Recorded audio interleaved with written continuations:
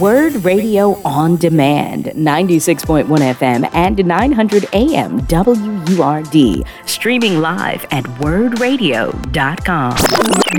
And really taking some great shots at what's been happening to X, formerly Twitter, in terms of the white supremacist and white nationalist content that is now running rampant. And Ben, just so you know, we're here in Philadelphia. Obviously, there are folks who follow social media, and we're live on Facebook right now. But there are a lot of our listeners who they're not on Twitter, Ben, right? They're not caught up in social media in the ways that me and you might be. So especially for those folks, can you give a sense of like what the impact has been in those white nationalist, white supremacist spaces post the takeover of Twitter by Elon Musk? Yeah. No, you got to think of it in context of what we were able to do in the aftermath of the George Floyd protests, right? We seized new technology, or at least new means of using technology that had been forged since the Arab Spring, since Occupy Wall Street, right? We leveraged those same techniques for George Floyd, and it showed immediately how powerful it was. You couldn't leave that kind of power on the table for black folks to use again. So Elon Musk came and purchased it. And you got to think also, like, there are a lot of nations in the Middle East that leveraged it for a lot of the what they call the color revolutions, but, genuine revolutions over there that challenged Saudi Arabia, right? The women's revolution, they used Twitter. Iran as well. The Saudi Arabia joined with Elon Musk to just snatch it away from progressive causes. And now it's rampant with white supremacy. The N-word has gone up by 500%, if my memory serves me correctly. And so it really is a high time for white supremacy on Twitter, all the way to the point where there's audio now of white men planning openly on Twitter, on Elon Musk Twitter, violence against black people, publicly planning. They're so comfortable with their racism that they're now publicly planning race massacres around the country, and they're organizing it on Twitter. That is stunning, and I want you to kind of get us into the nuts and bolts of it a little bit. But let's just clarify something. This is really important. Twitter, when it was Twitter, was a platform that organizers use. Black Lives Matter folks, progressive folks use it. It's not just organizing in Saudi Arabia. The women who organized against Iran and that regime, also on social media, right? There's some important movements. And also, even now, social media is one of the best places to go to really understand what is going on in Gaza. There still are a few Palestinian journalists left alive who are reporting out from there. But I think this framing is really important, Ben, which is because people just probably think like, oh, Elon Musk has more money than God, so he just went and bought Twitter. But he got funding from Saudi Arabia. That's right. And they transformed the platform. Just break that down a little bit more for our listeners. No, it's a playground for white supremacy. It's a playground for Nazism. It's a playground for fake news. Let's put it like this. Alex Jones is a superstar on Twitter now. Wow. Right? The guy who denied Sandy Hook massacre and got sued, and I think he's like going bankrupt. They brought him back on Twitter. He's one of the top performing Twitter stars now, or X. It's called X, but we're going to call it Twitter for this interview. We're going to call it Twitter for this interview. Yeah. Yeah. But it's really a play. And so where we use Twitter to organize for revolutionary purposes, like let's just keep it 100, social media, generally speaking, Elon Musk took it and he snatched it, and you could see how he has suppressed all of the black voices, all of the progressive voices. Wow. And he is intentionally amplifying actual Nazis on there. So it's a wild time. It is. And the reason why I'm really appreciating your recent work here is because that kind of, usurping of progressive power requires a watchdog. And I'll be honest with you, like, I don't even use Twitter as much anymore because of the way the algorithms operate now. I mean, it feeds you a lot of conservative trash. Like, that's just kind of how it operates these days. So I'm not on it as much. I can't even access the people that I really want to follow. Like I'm even like Ben, I'm like one of your real followers. Like I follow you, but you will not, the algorithm will not put you into my feed. Right. And so that is frustrating. And I guess I'm tuned out, but this moment requires a watchdog. Now, I want to ask you this because as somebody who's covered, like I've covered a lot of, my opening story was about two black boys, caught up in the system. I spent a lot of time covering, black folks in law enforcement, police brutality, things like that. And it taxes you over time. Yeah. And so I'm just concerned about you, brother. I mean, you listening to these white supremacists plotting racial violence and following all of these Nazis online. Tell me how does that impact your mental over time? Was it because am I giving signs of wear and tear? Because I'm telling you, man, I don't want you guys to get dinged, but I have to identify them for what they are, right? Mm-hmm. They're from the Jim Crow era. I'll be nice on air, but no,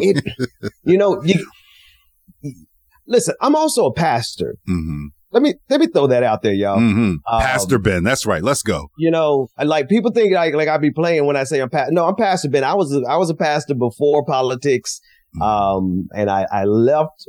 And I just laid into the politics for about a decade, and I've come full circle. And the reason I've come full circle is because these people are very serious, right? So it's not good on my mental to be able to listen to them conspiring to commit violence against our people simply because we're black. And they're working themselves up into a frenzy, Doc, that they're hyping themselves up into actually doing something. And, I'm from around the Duval area. Mm-hmm. We just recently, less than a year ago, had the Dollar General mass shooting where one of these racist mass shooting white boys drove 45 minutes from his comfortable home in the suburbs down to the blackest area he could find and killed 3 people. That manifesto read exactly like this Twitter space on Elon Musk Twitter, right? So there's a direct connection between the ideology and our good old sheriff down here, Sheriff Walker. He endorsed Donald Trump, big, tall black man, Wow. I was like, I would like to have him on my side when things go down. But he hasn't drawn that connection between the ideology of the mass shooter and the prevailing ideology of the average white conservative right now, as they can see on Elon Musk Twitter. Mm-hmm.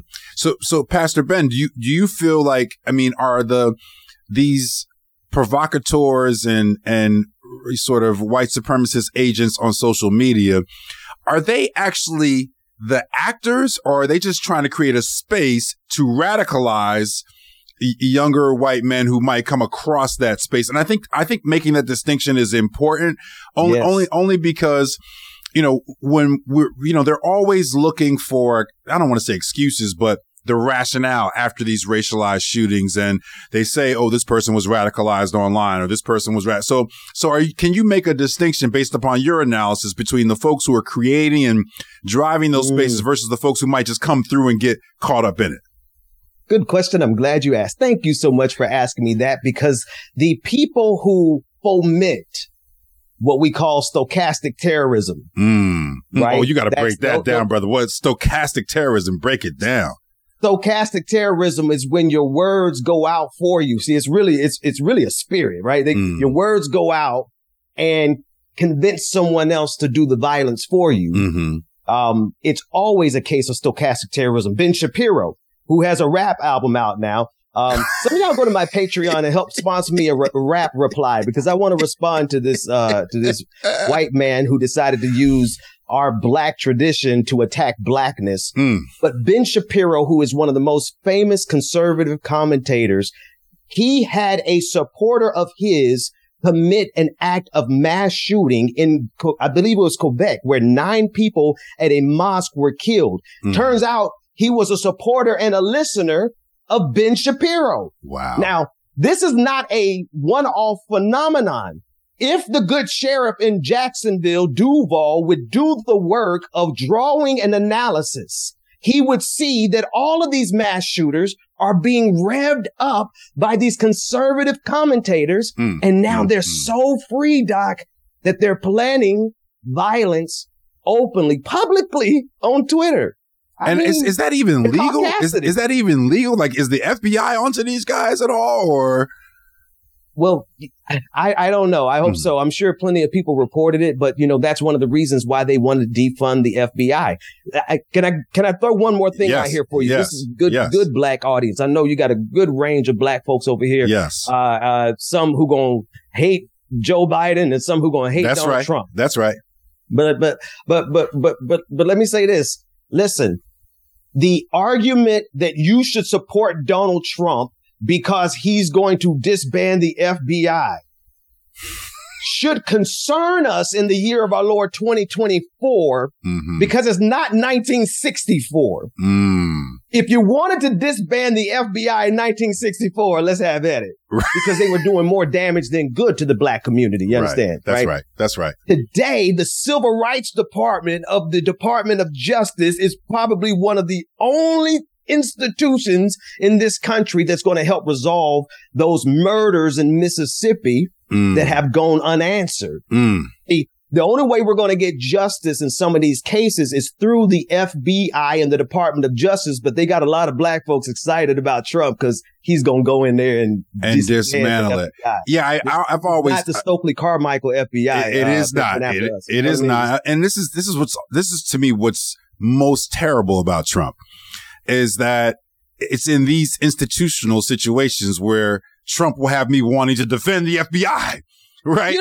And knowing the long history of the FBI. But listen, it's also the FBI DOJ who's saying the number one threat in America, is domestic terrorism from white supremacists. Come on.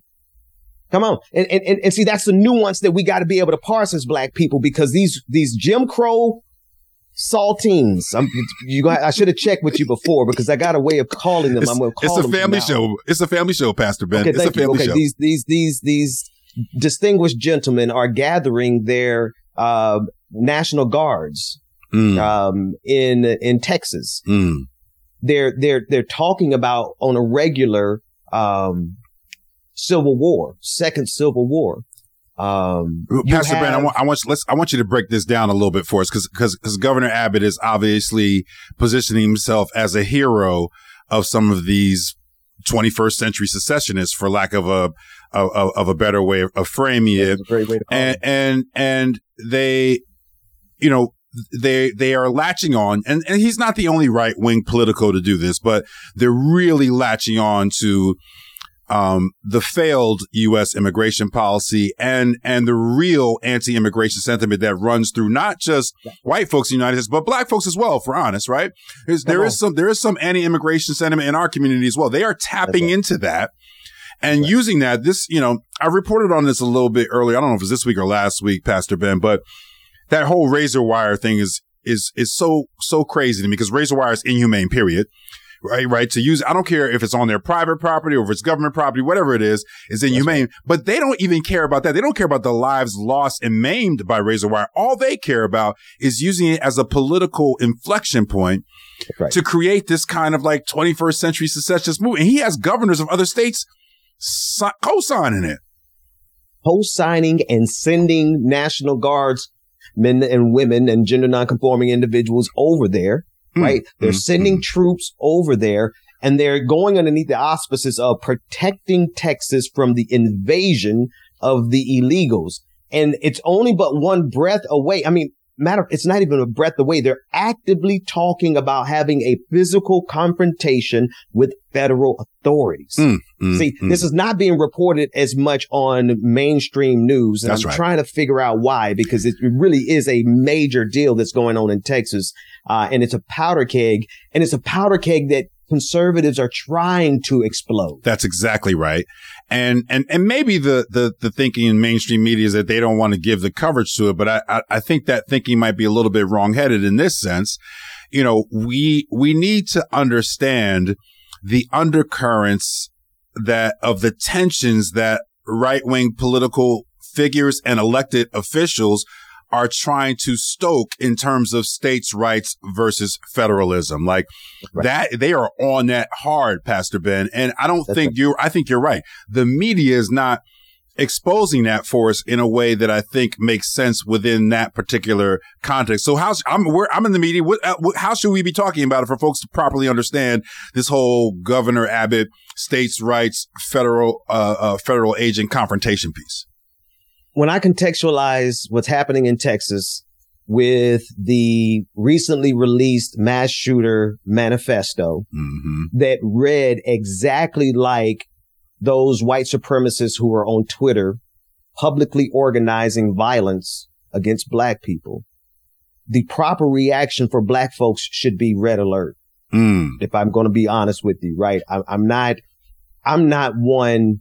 I've been doing this for a long time and I've never given in or given way to being bombastic for the sake of bombacity, right? I play it straight. These folks mean business. And they have an incentive to act out violence because democracy doesn't work for them. They've run their course. The numbers are not in their favor. The numbers aren't in their favor anymore when it comes to democracy. Not at all. Right. They might win the electoral college, but they don't win the popular vote. Right. And you see that they have to throw off millions of voters every single election cycle, right? And so they understand that democracy is not in their favor. Meritocracy is not in their favor. If we get a chance, we got to talk about. We got to talk about DEI. Yes, we got to. Listen. So we are.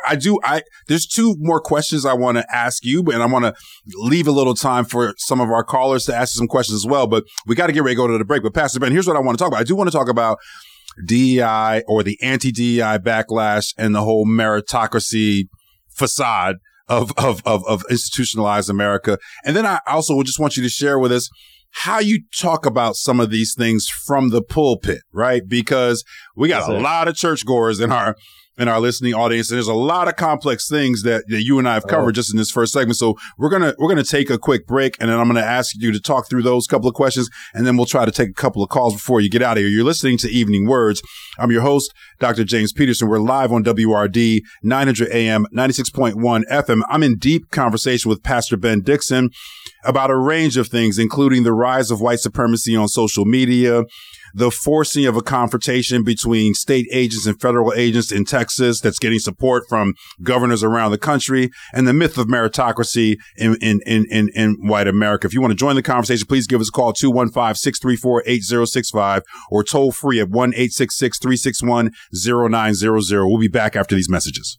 And now back to Evening Words with Dr. James Peterson on WURD 900 AM and 96.1 FM, Philadelphia. Welcome back to Evening Words. I'm your host, Dr. James Peterson. We are live on WRD 900 AM, 96.1 FM. We're deep in conversation with Pastor Ben Dixon about a range of things. If you want to join the conversation, please give us a call at 215-634-8065. That's 215-634-8065, or toll free at 1-866-361-0900. Pastor Ben, welcome back to the program. Thank you, Doc. It's a pleasure being with you. You know, it's great to have just your clarity and your clear-eyed kind of approach to these complicated issues. So I appreciate you. I hope you'll come back on again, brother. We need your voice out here on these airwaves. So, and I don't want to rehearse all the DEI controversies and the anti-DEI stuff, but we do have to think about the rise of white nationalism and white supremacy as having multiple pillars. And certainly one of the pillars of it is this backlash against DEI, this anti-DEI backlash, and still trying to hold on to the kind of phantom of meritocracy in America. So just how are you seeing those things and those pieces? I saw a great post from you where you were like, yo, let's end DEI and let all the college athletes, Division I college athletes go to HBCUs. No, if we're going to do it, let's do it. Right. Now, you know, here's the thing. Always look for the false dichotomy. They're making it a choice between diversity and meritocracy. The underlying assumption then is anyone who is diverse is less meritocratic. So it's not only a false dichotomy, but it's a slap in the face. The nerve of these people. When black folks, like, just really think about this for me, Doc. Like, every single black person on the face of this planet has been told since the time they were 5 years old, you got to be twice as good to get half as much. Preach. I really wish black women, particularly black attorneys, would get this in their shananan. I need them to feel insulted because they know they are the best attorneys in this country. That's right. But somebody gonna say they are diversity and inclusion pledge. Come on. See, Come on. See, the reason I went back to the church is because God is really good at doing something right here. Well, not some things, all things, but this something in particular, exposing lies. This whole conversation about diversity and inclusion is a lie. We better than they are. They ain't never been supreme.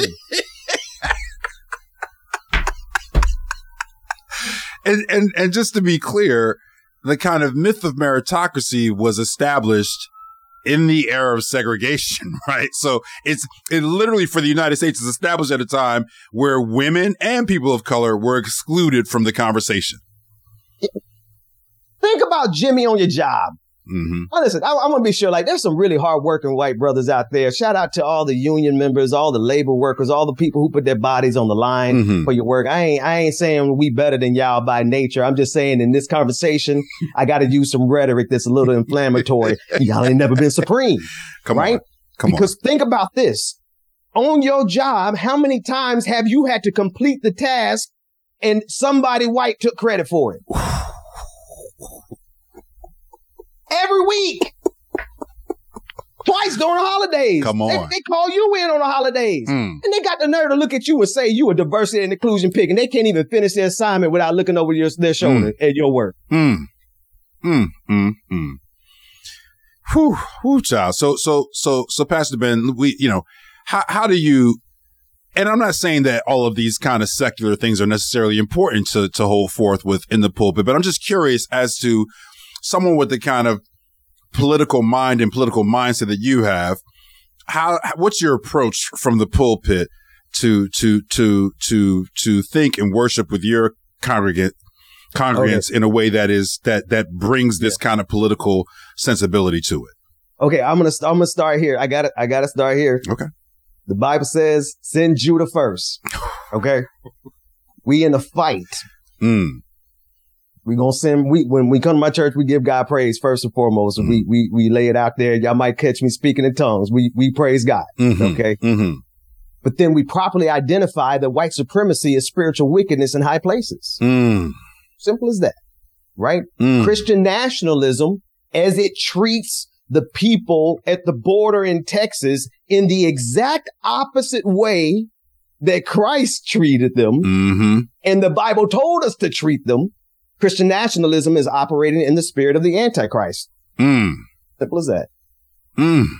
There's more, but I don't want to give it all. Listen, that is a powerful foundation in and of itself. And again, I know I only said a couple questions, but I do have a couple of more. I just wondering where, kind of where do we go from here? Obviously, we're making the call or raising the call for folks to be more vigilant about some of these things that we're seeing. Obviously, it's probably a little bit more pronounced in a presidential year.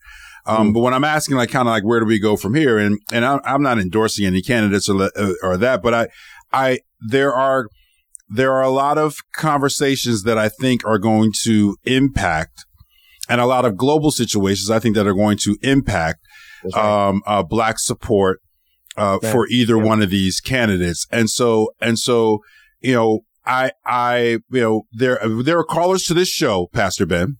Yes, sir. Who have said straight up and down they can't vote for Biden because of their moral assessment of the Biden administration's role in the war on Gaza.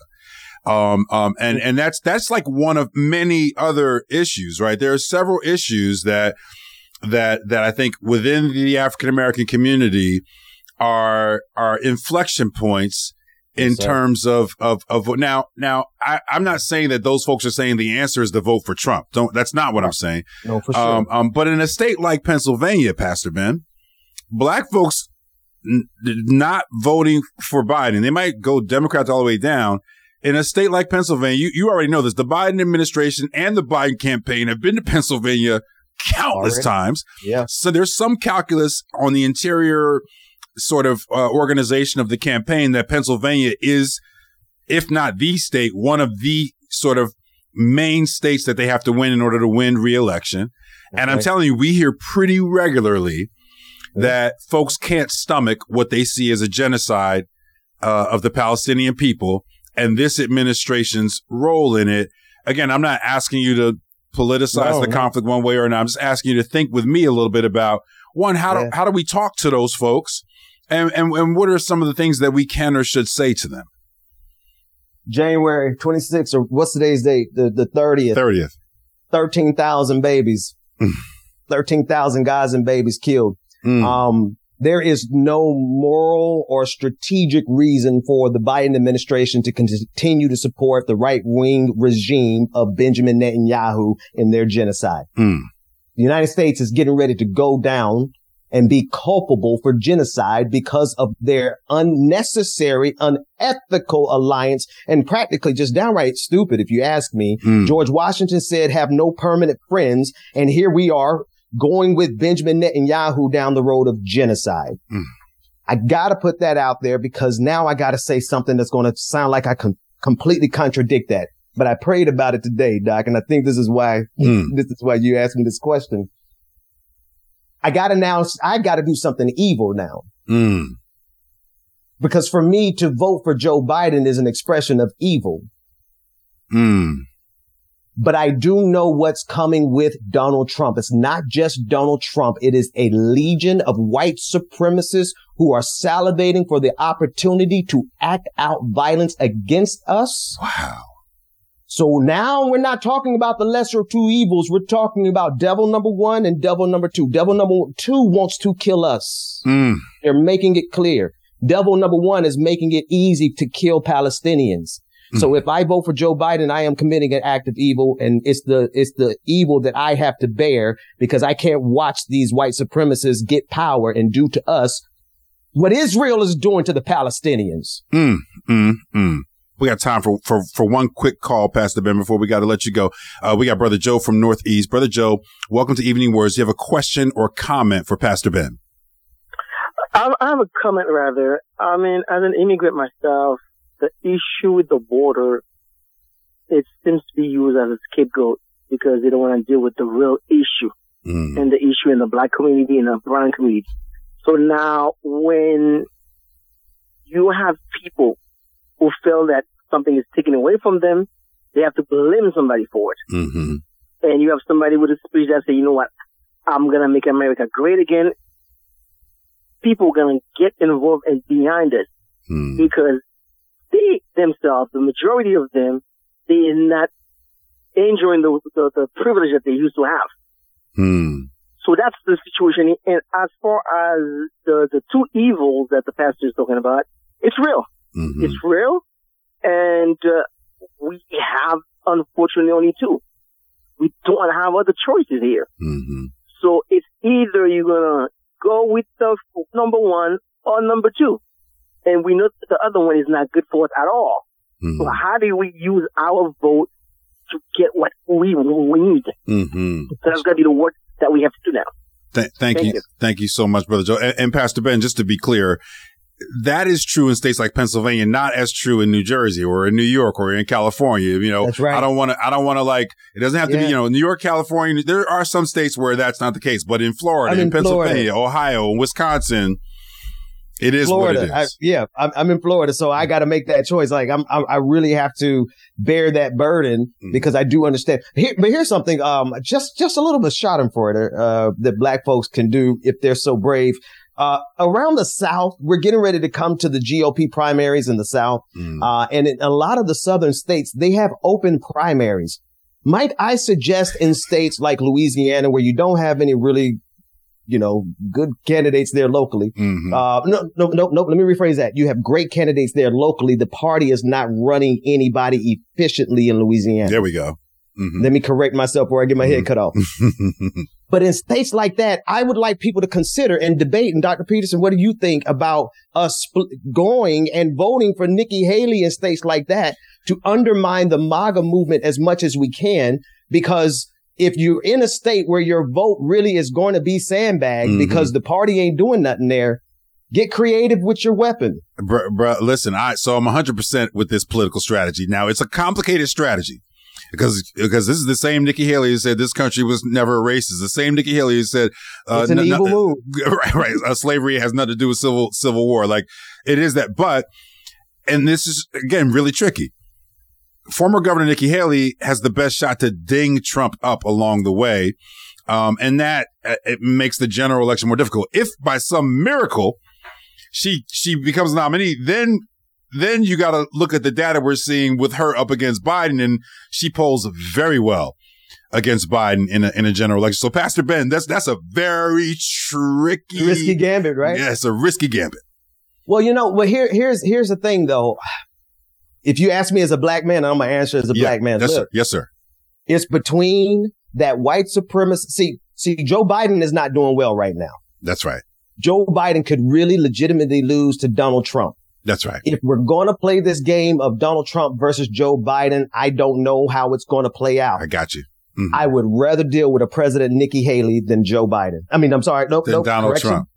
Donald Trump. I hear you. Okay. All right. That's like I said. That's a complicated calculus, but I get it. I got to prioritize black people right here because if Donald Trump's contingency gets in, I don't know that we're going to have peaceful days ahead.